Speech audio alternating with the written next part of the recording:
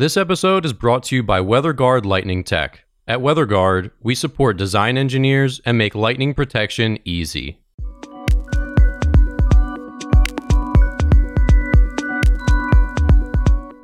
You're listening to the Struck Podcast. I'm Dan Blewett. I'm Alan Hall. And here on Struck, we talk about everything aviation, aerospace engineering, and lightning protection.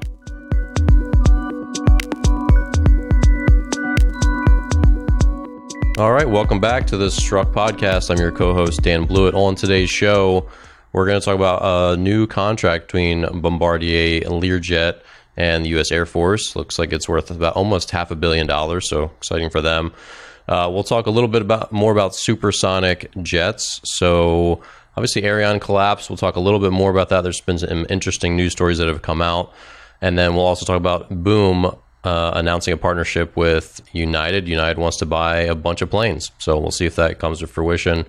Obviously, that's going to be quite a long game. In our engineering segment, we'll talk about a Boeing MQ-25 drone refueling an FA-18 in flight. So pretty exciting. First time a drone has refueled a manned aircraft. And we'll also talk a little bit about airships and why one maker is betting that passengers will choose comfort over speed. Lastly, in our eVTOL segment, we'll talk about EHang and some interesting news about flight controls from Joby. So, Alan, let's start with Bombardier. They've got a $464.8 million contract for Bombardier Global 6000 aircraft with the Air Force. What's notable about this aircraft? It's just think of it as a mid-sized business jet, which makes the tube section decently sized so you can put some humans in it and put equipment in it. So if you're running a special missions aircraft where you want to put a couple of control centers in it, monitoring stations, those kind of things, you can fit all that infrastructure into the aircraft. You have room to do it. There's places to mount all that hardware, and then typically what those aircraft will have is sensors mounted on the top of the aircraft and the fuselage and on the belly to look left or right, up and down, and communicate satellite data back to whoever they want to send it to. So you just need a certain amount of size aircraft to do all that, and the Global 6000 is really a nice platform for that, and they've been doing a lot of work in Wichita at Learjet there on modding and doing military support aircraft for a long time. I mean, I think I can remember back into the early 2000s they were doing some. Back then I worked on a couple of those, and I think the bonus here is that Wichita as a city has been really getting hammered in terms of not having any really new projects going on. Textron's got a couple of derivative projects going on, but in terms of Learjet's been shrinking, and they shut down all production of a Learjet just recently, so everybody that's left at Learjet on the west side of town there needs something to work on, and so it's good. They, $400-500 million project gets them a couple years out in terms of support, and they have a great flight test center. They've always had a great flight test center in Wichita, so all the Bombardier flight test programs, even though the aircraft may be built up in Canada, typically it gets shipped down to Kansas to do all the flight tests. The flight test pilots, all the people that support flight test, the technicians, the mechanics, all the specialist engineers that are doing all the data monitoring and that sort of thing are all located in Wichita. So there is this little expertise center in Wichita, and the military mods are done in Wichita too. So it has this certain niche of expertise, and they've been a little bit struggling. So this $500 million contract is going to get them going again, which is good for the city because it's Wichita was always the center of small aircraft forever, and it seemed to lose its luster a lot of, as we've seen on some of the eVTOL stuff. It's all, at least most of it's in California. So it's moving out of Wichita, which is sad. Because Wichita has a lot of good engineers and a lot of good mechanics and technicians are all there. Everybody's there, but these new programs are not starting there.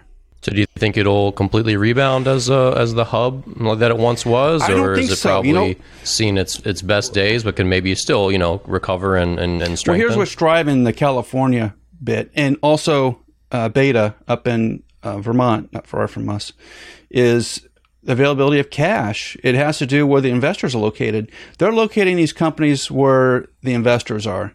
In the case of Beta, the investors are Vermont-based or New Hampshire-based. In some cases, there's a couple of different investors there. In the case of like a Joby or an Archer and those kind of companies, that's all the Silicon Valley cash or Google cash investment groups that are there. So they're moving the aircraft companies to where the investors are, and that didn't used to be the case. It used to be the investors would come to you because you had the infrastructure. That's all gone away. It's crazy. Yeah, Think about changed. it. Yeah.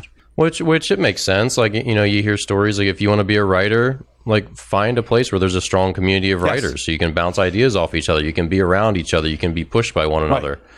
So I get that. It seems like, the world's so connected that it wouldn't matter where your company is. But, when you're down the street and you can pitch an investor who's really busy and he says, yeah, I got 20 minutes, and like stop by this restaurant, be here at, 1:40 on the dot.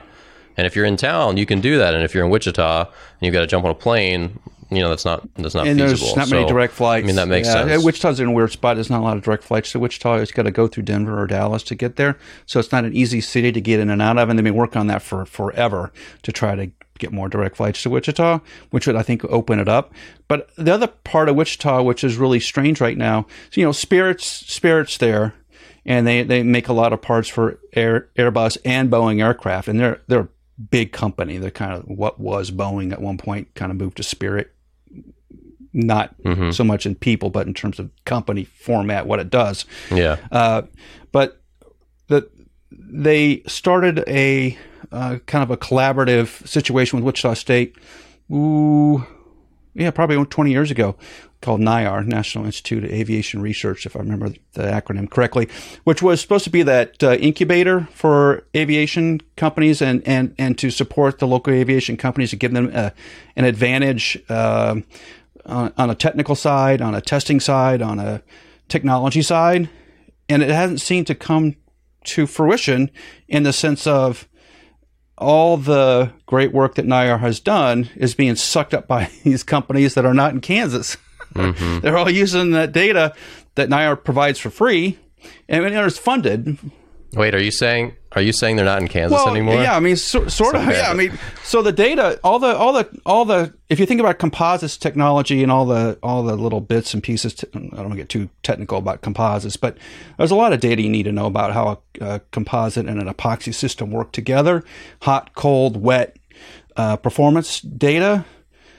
NIAR does all that, and that data gets publicized, and the FAA and the federal government and the state of Kansas in some part fund that.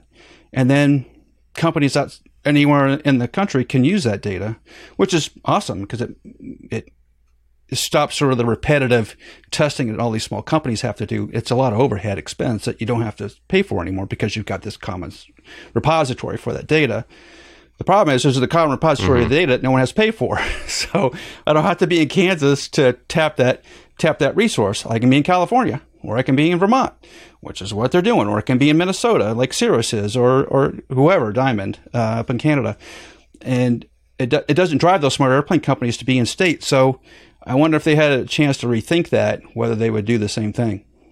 I would say probably not. The state of Kansas is probably very disappointed in not so much NIAR. I don't think they're disappointed in necessarily NIAR because I think it's a lot of good things. I think what they're disappointed in, it's not driving the traffic and the businesses like they thought it would. That's the pinch point. And I can't imagine that hasn't come up. I haven't seen a lot of articles about that yet, but that's got to come up at some point because there's billions of dollars being invested in Joby, Archer, Wisk, Beta, you name them. There's got to be. You start counting up, there's got to be $3-4 billion between everybody. Very little that's in Kansas, if any. Yeah. And that's what they were looking to go do. That's what that whole effort was set up for. So kind of a disappointing situation. Hopefully it resolves itself, and hopefully the companies realize that there's great technology in Kansas and take advantage of it, because they should. They should.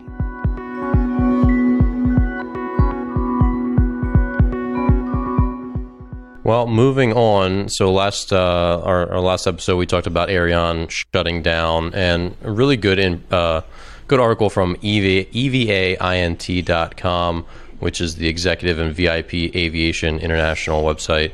And they just talk about what doomed Aerion. And it seems like, Alan, a bunch of this was the fact that they got going in 2004 when a lot of this technology was more cutting edge than it is today in reference to range. Like, range was much more significant. The speed was much more significant than it is today. You know, jet engines have improved in, they're quieter, they're more efficient, range is much better. So a lot of the things that the supersonic flight was boasting, like twice the speed, was then cut down to 1.6 times the speed, this and this.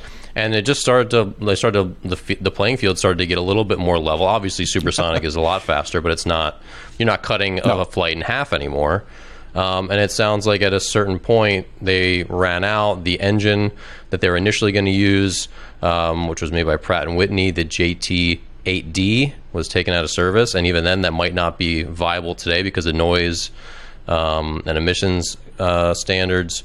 So was this sort of part of this whole process that maybe a lot of their technology aged out and the concept, like I said, other more commercial technologies sort of caught up? Was that part of this thing with Aerion? Sort of two pieces to it. Yeah, I think technology obviously will go faster than the aircraft will. I mean, once you lock in an aircraft design, you're kind of stuck, and technology keeps rolling on, and it goes very fast today. And so once you put your stake in the ground, you got to hope you get the aircraft done really fast before technology just blows you out of the water. That's part of it.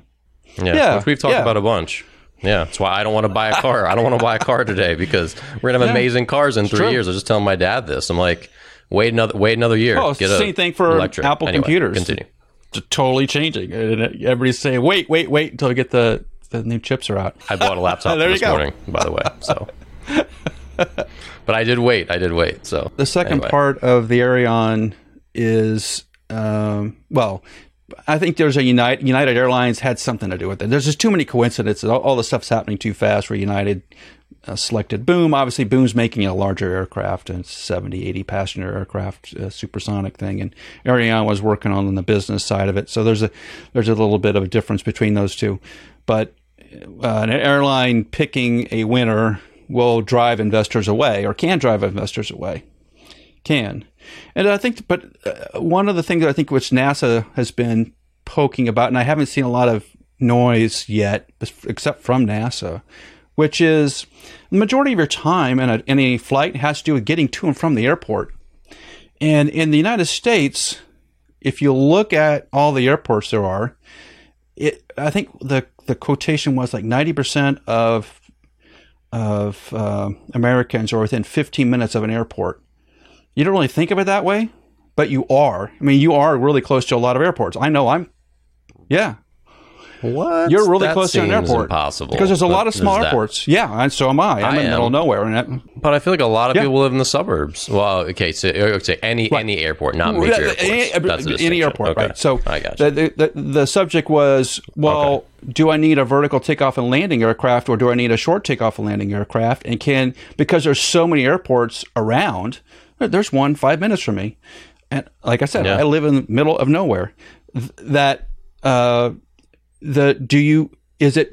it the time saved getting to and from the airport, going, checking your luggage, all that stuff? If you got rid of all that and could go to your local airport and fly where you wanted to go, or get to a hub much quicker to shorten that time down, does the supersonic have any play? And it may not. I mean, if you're thinking about doorstep to doorstep, that little piece in the middle, which is supersonic, does decrease the amount of time there, but everything else is still the same. All the waiting in line, driving to the airport. That's a good point. That's a good point. You don't think about something like that being such a threat to this crazy technology, but you're right. If it continues to encroach on the overall speed, because like you said, it's not just time in the air. It's everything else. It's complete time. If you're like, I could take this supersonic flight, it'll take me 6 hours, but if I take this conventional flight, because of the other things they've done, it's only 6.5 hours. Right. And it's cheaper. Right. I think that's going to be tough. A significant part of where the electric vertical takeoff and landing market may interrupt the supersonic market, at least within the country and regional stuff for sure. But I think it makes logical sense that technology is not going to get any slower. It's going to expand, such that it would be great if I could drive 15 minutes to the airport, get on a flight or some sort of aircraft, and go where I wanted to go in a reasonable price, regardless if there's 50 passengers on it, 20 passengers on it, or 200 passengers on it. Can I do that? Because that's a huge advantage. I'd be willing to pay more not to drive an hour and a half or 2 hours to an airport to do all the stuff. That would be a price point I would pay. I would pay another $100 for that flight easily because it's worth it. And I think as we get going further and further down this road and more knowledge about the vertical takeoff and getting into smaller and smaller airports much more quietly on an electric aircraft, that explodes that possibility. And America is designed to use that. And that's what NASA's trying to say. Is like, we have the infrastructure to handle all this today. We don't need to build airports anywhere. We got plenty of airports. We just need the aircraft to be able to come in and out of them. That's what NASA's saying. And I think that's a very interesting point because it does twist the technology knob a little bit away from vertical to short takeoff and landing, which is a lot easier to make, by the way. Yeah, it doesn't take nearly as much energy density to fly. It does. It just does it, right? If you have a battery, you get up and go off the ground. So it's an interesting concept. It's something that I think the industry needs to start wrapping its head around. Now that we're coming, at least in the United States, coming out of COVID, I think there's a lot more engineers getting back to their desks, starting to scratch their head and say, yeah. And NASA and the FAA are going to start pushing a little bit on what are we doing? We're not going to, like I tell you, Dan, all the time, no one's flying to the local pizza shop. That's not likely to happen in my lifetime just because of the safety risk, but they will fly to the airport that's 15 minutes down the road. That will happen. And I think that's where we got to go. Well, let's dovetail that into Boom. So big news from Boom, the remaining supersonic flight startup.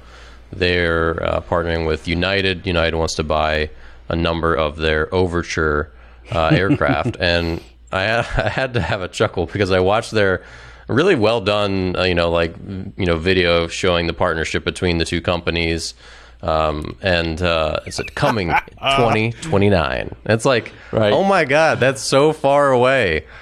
And it's just funny that you could have a video like that. That's like 8 years, people, it's coming. It's like, I can't even imagine what I'll be doing at age 43, in 8 years from now. And it just seems like there's a lot of fuss about something that's really far away. And this article from EVA mentioned that there isn't a clear winner as far as supersonic engines right now, like a clean, quiet Mach 2 engine. So that needs to be developed. There's a lot of hurdles. So Boom has, a demonstrator, the XB1. I don't understand the United aspect of it very much. I know United wasn't it also United in hooking up with one of the electric vehicle companies recently, but because that doesn't make any sense to me either. United has a tough time flying what they own right now. I don't see the supersonic thing making much sense to them, besides positioning themselves as a company as being the technology company. We have the better cabins, we have the better atmosphere, we're pushing the boundaries. Delta has not played that, and Delta is the largest airline in the United States. And it's weird to see United in that marketplace. But, from a United standpoint, it seems like they're doing a lot of advertising about that Boom connection. Like the Wall Street Journal had a full-page article. United had a full-page article in the Wall Street Journal talking about the procuring aircraft, supersonic aircraft. Why now, Dan? Like I said, in 2029, we may be flying these things. That full-page ad has nothing to do with the person that's going to fly that airplane. It has to do with investors, right? It's got to be some sort of investor play in terms of pushing up the stock price, gaining cash into the company to support it. Something is going on there which doesn't make any sense yet, and we're going to probably find out this summer. But doesn't the whole thing seem odd? Like airlines don't make a big hub about buying an airplane until the airplane's in service. Yeah, that's my point too. It's like, all right, I'll revisit this when I'm 42 years old. I'm 35 today. It's just, and it's so like here's some stats about it. They're going to be $200 million a plane is what it says for the supersonic Overture jet. 35 plane deal at about $3 billion. They'll fly at about 60,000 feet, twice as fast as Right. today's subsonic jets. So, but again, 2029. I mean, like you said, so much could change in that time. Yeah. Where the world could even be on the investment different. side, Dan, do you And- think the CEO is going to be there 3 years from Yeah. now? I don't. I don't. That's a good question. Well, and that's a really interesting point. When, I mean, job turnover today is so fast. I mean, the average worker in any industry is what, Right. 4 or 5 years before they're changing jobs. So any engineer that's on the project today and next year is probably unlikely to still be with the company by the time their plane's launching. Now that might change if they're some obviously people do. with, they want to see the project through, I'm sure. So that could be a very big outlier and not the case. But yeah, you're right. I mean, Yeah, could have a lot of turnover between that. You totally now and will. then. All right, so let's talk engineering today. So Boeing and their new drone refueling aircraft, the MQ-25, successfully transferred fuel to an F-18, FA-18. I slur those right together. The FA-18 Super Hornet, and that's pretty cool. I mean, to think that you need fuel out there in the stratosphere. Hey, send up the drone. It takes people out of the safety risk situation, right? You can insert basically a drone unmanned vehicle out there and tanker up. right in a combat situation, you don't have to worry so much about risking the 767 type aircraft or an old 707 type aircraft as a refueling aircraft, which is very vulnerable, clearly very vulnerable in terms of being detected by radar, being shot at, all those kind of things make it very vulnerable. Whereas the MQ-25, it looks somewhat stealthy the way it's designed, right? There's not a lot of reflective surfaces on it. So I'm sure there's some stealth technology in it. Yeah. So you can get this refueling option in at least quasi stealthily, and to refuel your fighter attack aircraft in the front lines, which is something that's never really been conceived before. If you remember during the Iranian hostage situation, I don't even know if you were born, Dan, back in 79 or 80. I'm not sure. Right, Yeah, so, I mean, I definitely was not born in 79. Well, yeah, I mean, so a lot of age talk today. I think that 35 when they went years to, old, 1985, best get year. the hostages out of Iran at the time, or Tehran at the time. I think that one of the issues they had was refueling the helicopters to get people in, and then obviously they ran into a dust storm and got in serious accident. But the refueling can limit a lot of your options in terms of where and when you can put force on a situation. And if you can refuel pretty much anywhere at any time, and a much more efficient vehicle to haul the fuel, that's for sure, to get it in the hot spot you need to get it to, boy, that makes a lot of sense. But you can imagine, though, how much that the Navy and the Air Force eventually, and all the services, Marines will be able to use this thing too, will have to go through a lot of flight testing to make sure there's no weird aerodynamic inefficiencies between the two. It's going to cause turbulence and disconnects and all the stuff that happens. It's not an easy thing to dock up to two moving objects moving at speed to mate up and hold themselves together long enough to pump a bunch of fuel on. That's not an easy thing to go do, and to automate it can't be simple. So there's probably a lot more work to go do, but it is fascinating to see it done for the first time. Like, to watch it go, it's just really cool. Yeah, and then another interesting story, this from AIN Online, is that Hybrid Air Vehicles says their Airlander 10 airship is on track to be ready to carry 100 passengers in 2025, which is also 4 years away. But I'm into this. I'm a big fan of slow travel. I love taking long distance trains. Another trip there is in my future. So I would for sure go for this, where you'd be on this big blimp, the Hindenburg 8.0, whatever. And just like huge windows. I mean, for certain people like myself who don't mind, like, I just like to think and I can write.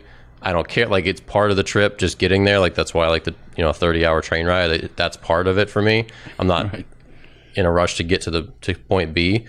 But like, there's a subset of the market that would do this. Like, I'm an example, you know, pending how much this thing costs. But I mean, what are your thoughts? Obviously, there's a lot more than just some demand. It's got to be financially viable.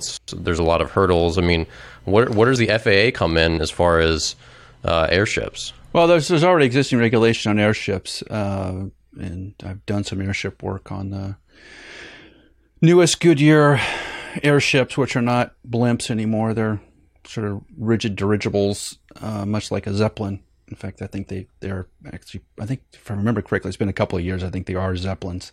But the infrastructure to... And what's the actual difference? I don't know. Well, like the original Goodyear blimp is like a balloon. It's inflated like a balloon. There is no internal superstructure inside of it. And the Zeppelins, like if you think about the Hindenburg, it has nothing to do with today's design, but people can think about it and know what that is. If you think about it, it has an internal, at the time, aluminum superstructure on the inside. So it is rigid. It is a rigid body that then has containers inside of it that store, in Hindenburg's case, hydrogen or helium. So there's a little bit different method of building them. That's all. But the key is, I think, on terms of going slow. I'm not sure in the United States that's going to click. I don't think much in the United States moves slowly.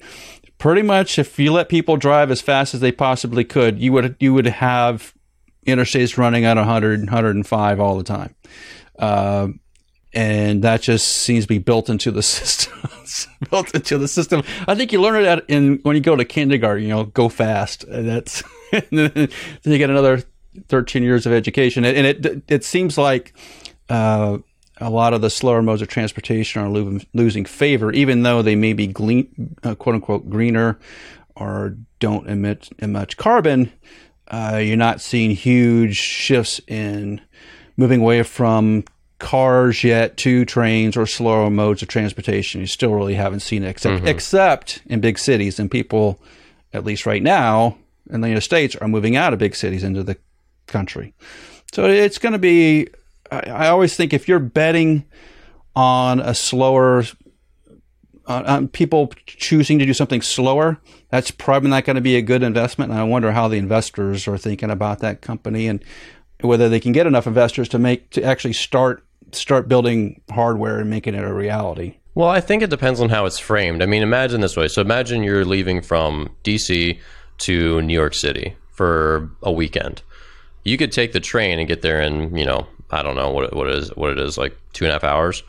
Or say there was a slower train that was 5 hours, but it was really more like a party bus. So you're going to have like drinks and food with your friends. Yeah. That's a pretty attractive option if you're going up there with, having a couples weekend, or you're going up with a bunch of friends or whatever, your family. Like, hey, let's do this. We're going to be together anyway. Like, the whole weekend's about being together. So instead of having 3, not super comfortable but faster hours, let's do 5 hours. And, we get good food, and, we can drink, we can do whatever. It's just like you can walk around. Yeah. It's kind of like a lounge atmosphere. I think there's some market for that, if and only if it's really marketed well, where it's like, look, don't think of this as taking the train to here. Think of this as taking a party bus or a limo, or being at the bar with your friends, but you're in transit. That's I think the selling point, because again, you can't. If that's not the selling point, then I don't know what is. Right? It's like, this is a luxury. Because the airship idea of it is like, hey, let's go to LA from San Francisco for the weekend. Let's take the airship. It's 3 hours or 4 hours, and we can look at the skyline. You get to see the sunset. You have drinks. You have some food, whatever. Like that makes a lot of sense to me. That's a cool little thing that you could say you did, right? Well, you're right. And I think maybe you only get a couple celebrities to tweet out that they're on this airship. No. And they're just enjoying their 4-hour stay on it, just like they'd be at the bar for 4 hours, like whatever. Then I think that could have its place. But like I said, it's got to be. People have to know that this is not just slow, stupid transportation. It's an experience, and you're going somewhere, but you're doing it obviously for the experience. So that is interesting. What pops to mind obviously is New York City to Atlantic City, Los Angeles / San Diego / maybe even Phoenix, going to Vegas.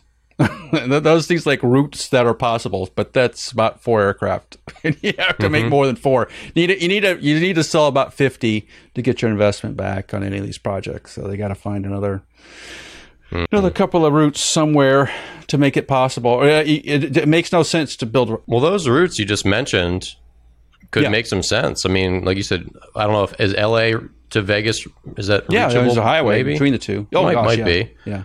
That would be great. I think that's exactly their kind of like demographic. Like you have a whole group that's it's the going same over thing there for the between San weekend. Francisco and Lake Tahoe. I like Zuckerberg has a house on Lake Tahoe, so there's a big contingency between Northern California, Silicon Valley, and going to Tahoe on the weekends. If you look at the airport that's near Tahoe, it's just full of these really expensive, fancy airplanes. So there is a marketplace for that. There totally is. Just how many airplanes can you sell? I think from the business side, that's what you have to look at.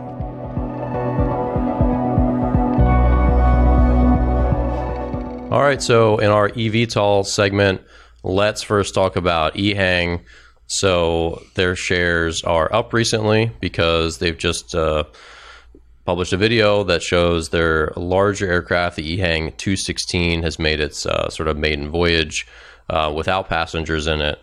And yeah, I mean, they're often flying again, demonstrating. One of the things EHang has done well is demonstrate their vehicles in flight. Now, most of the time, there's no one on it.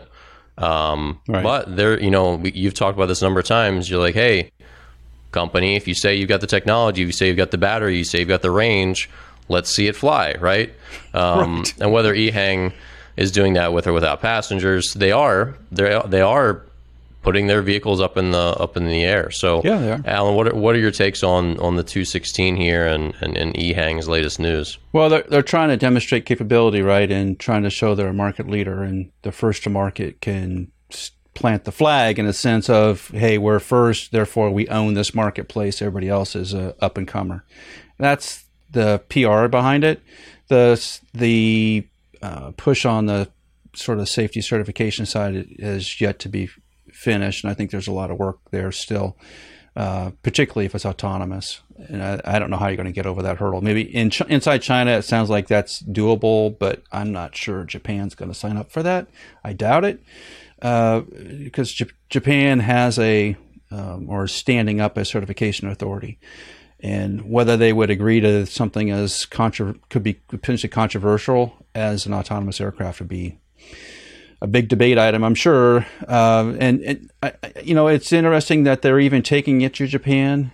In a sense, it is a marketplace for them, clearly, but you would think China would be such a massive marketplace that you would not need to go anywhere else. I mean, to me, there's a couple of obvious marketplaces.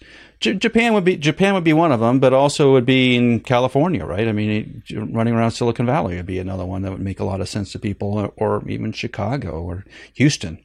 But maybe they're just staying a little bit closer to home to see how things are going. But we'll have to keep an eye on them, and I'm just still a little curious to see how the structure of this company comes together and whether they could deliver what they think they're going to deliver. As soon as you put a pilot in any of these, your expenses go up, your profitability goes down. There's a lot more stuff you got to go do. Not sure that's where they want to go. And I'm not sure anybody wants to go there. Quite honestly, all the electric vertical takeoff and landing companies in the United States are all talking about autonomous right now, and that's why they don't want to pay for a pilot. Yeah, well, I mean, these trial flights this trial flight that just happened in Japan, I mean, it still seems like they have a similar design on the 216 compared to their smaller one. It's very similar. And so does that design need to evolve still? Like, I know you're still skeptical of the rotor blades being I don't like the on rotor the bottom blades. where they're essentially shin level, right? And that seems potentially scary. Yeah, you're always worried about propeller coming loose and going somewhere, and they're just not at. Just from if you're trying to sell this to somebody, to a common person who doesn't fly a lot, that's the first thing that sticks out. Is you got these rotating blades that move at several thousand RPM that are right by your ankles, and it doesn't feel right. And how a passenger feels inside the vehicle has a lot to do with whether they're going to accept it or not. It's like most automobiles today, right? If it looks unsafe or feels unsafe, people won't buy it. They just won't. And I think that's one of the hurdles they have to overcome. And if you look at a lot of the other eVTOL designs, the rotors are up high. And I think they're all coming to the same conclusion. Just like a helicopter. Yeah. I mean, above head height. Right. Because why wouldn't they be, I guess? Right. But there's a cost and a weight implication to doing it above your head, whereas there's just less infrastructure weight on the aircraft to do it where they're doing it down low. It just is. But it does lead to other issues of props striking the ground, coming in a little sideways. There could be a pole or something sticking up, a fire hydrant or something. You hit that with the propeller, and that's going to be an interesting day. And that's where, when you start to get into the certification of the aircraft, a lot of those design details start to flesh out. Where if you're just designing it because it's something you like, you think it's going to work, and it's simple to assemble, you don't necessarily take into consideration all the variables you would normally see in a sort of a helicopter situation. Yep.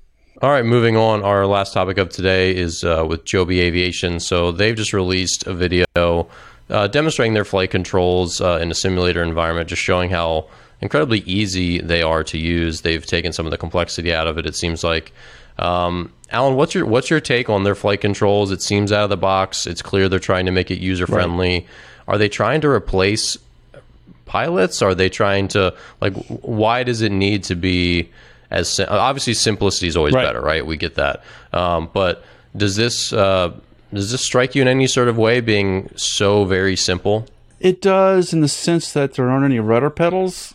And I think pilots are going to get into it, are going to have a really strange feeling of not being able to go to kick the rudder to do things, because it's all automated via the control stick. It's a lot less to do than a standard helicopter where you got a cyclic and everything else. I mean, if you get into a helicopter and realize all the stuff that the pilots are doing, there's a lot going on, and there's a lot of buttons and knobs and a lot to pay attention to. And helicopter pilots, I don't even know how they do it. It's just way beyond my level of comprehension of being able to coordinate my body in that fashion, but they can do it. And so obviously the problem with the eVTOL is trying to simplify it down where a relatively low time pilot can operate the vehicle safely. And so how you do that, you start taking away some of the complexity to it, and you simplify the controls and make them more Game Boy-ish than Cessna-ish, I'll call it.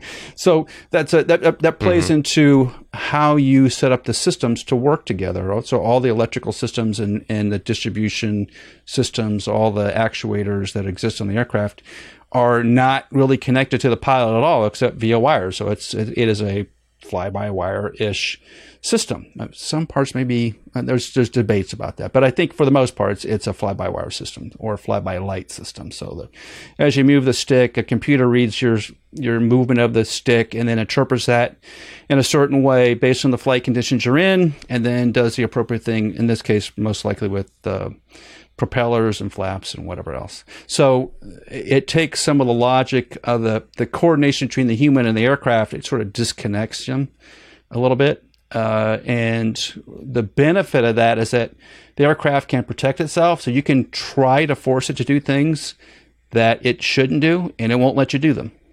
Airbus has kind of got a system set up that way in their aircraft where it's pilots only can do so much.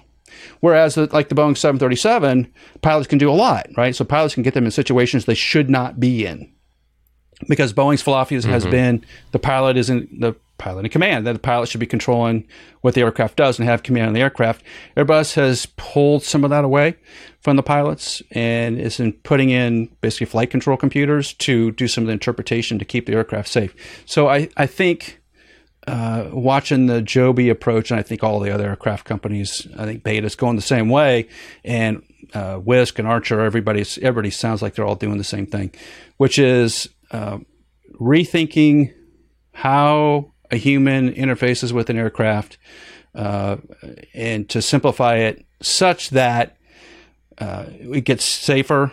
In theory, it gets safer and it requires less pilot training time. So there's a lot of work to do there. You just can't say we've got this new system and it's going to work. And look how great it is. That's not what happens. The FAA says, prove it, right? If you're going to move away, if you're going to move away from a system in which we're training pilots, and the FAA is essentially helping to train pilots in a sense of, here's the rudders, here's the stick, these are the things you do to avoid stall, this is what you do in a stall. All that may get thrown out the window, and you have to start over again. Well, it's not only you as a company making the aircraft, it's all the training stuff you have to do, getting all the pilots figured out, getting the FAA to agree to it, getting all the, basically a whole industry to switch mode of thinking, which is never easy. Whenever you try to take a whole industry and reorient it in a different way, particularly since it's evolving in a way that relies less on human interaction, that's hard to do. It'd be like, Dan, getting rid of the steering wheel in your car and putting in a joystick. I think that would be very hard for a lot of people to do. I really do. Yeah. Right. It's sort of intuitive. I'd crash it a bunch of times. But sure. Why wouldn't a joystick work in your car? It totally would. It would. The inputs are all there. It would, for sure. But I think somebody has to have done studies on this years ago, because it's a lot less stuff in a car to have a joystick than a steering wheel. And it's probably safer for that matter, because that's one of the issues. A steering wheel hit you in the chest in an accident. That would go away. But we haven't gotten there yet. And I think one of the reasons we haven't gotten there is just the connection, mental connection, the physical connection between you and the thing that you're operating. There's certain things that humans like to do and feel comfortable with, and there's other things they don't feel comfortable with. And I wonder if we're going to bump up against that wall a little bit as we get to these electric vertical takeoff and landing aircraft. All right. Well, that'll do it for today's episode of Struck. If you're new to the show, thank you so much for listening, and please leave a review and subscribe on iTunes, Spotify, or wherever you listen to podcasts. Check out the WeatherGuard Lightning Tech YouTube channel for video episodes, full interviews, and short clips from the show. And follow us on LinkedIn, Twitter, Instagram, and Facebook. Our handle is @WGLightning.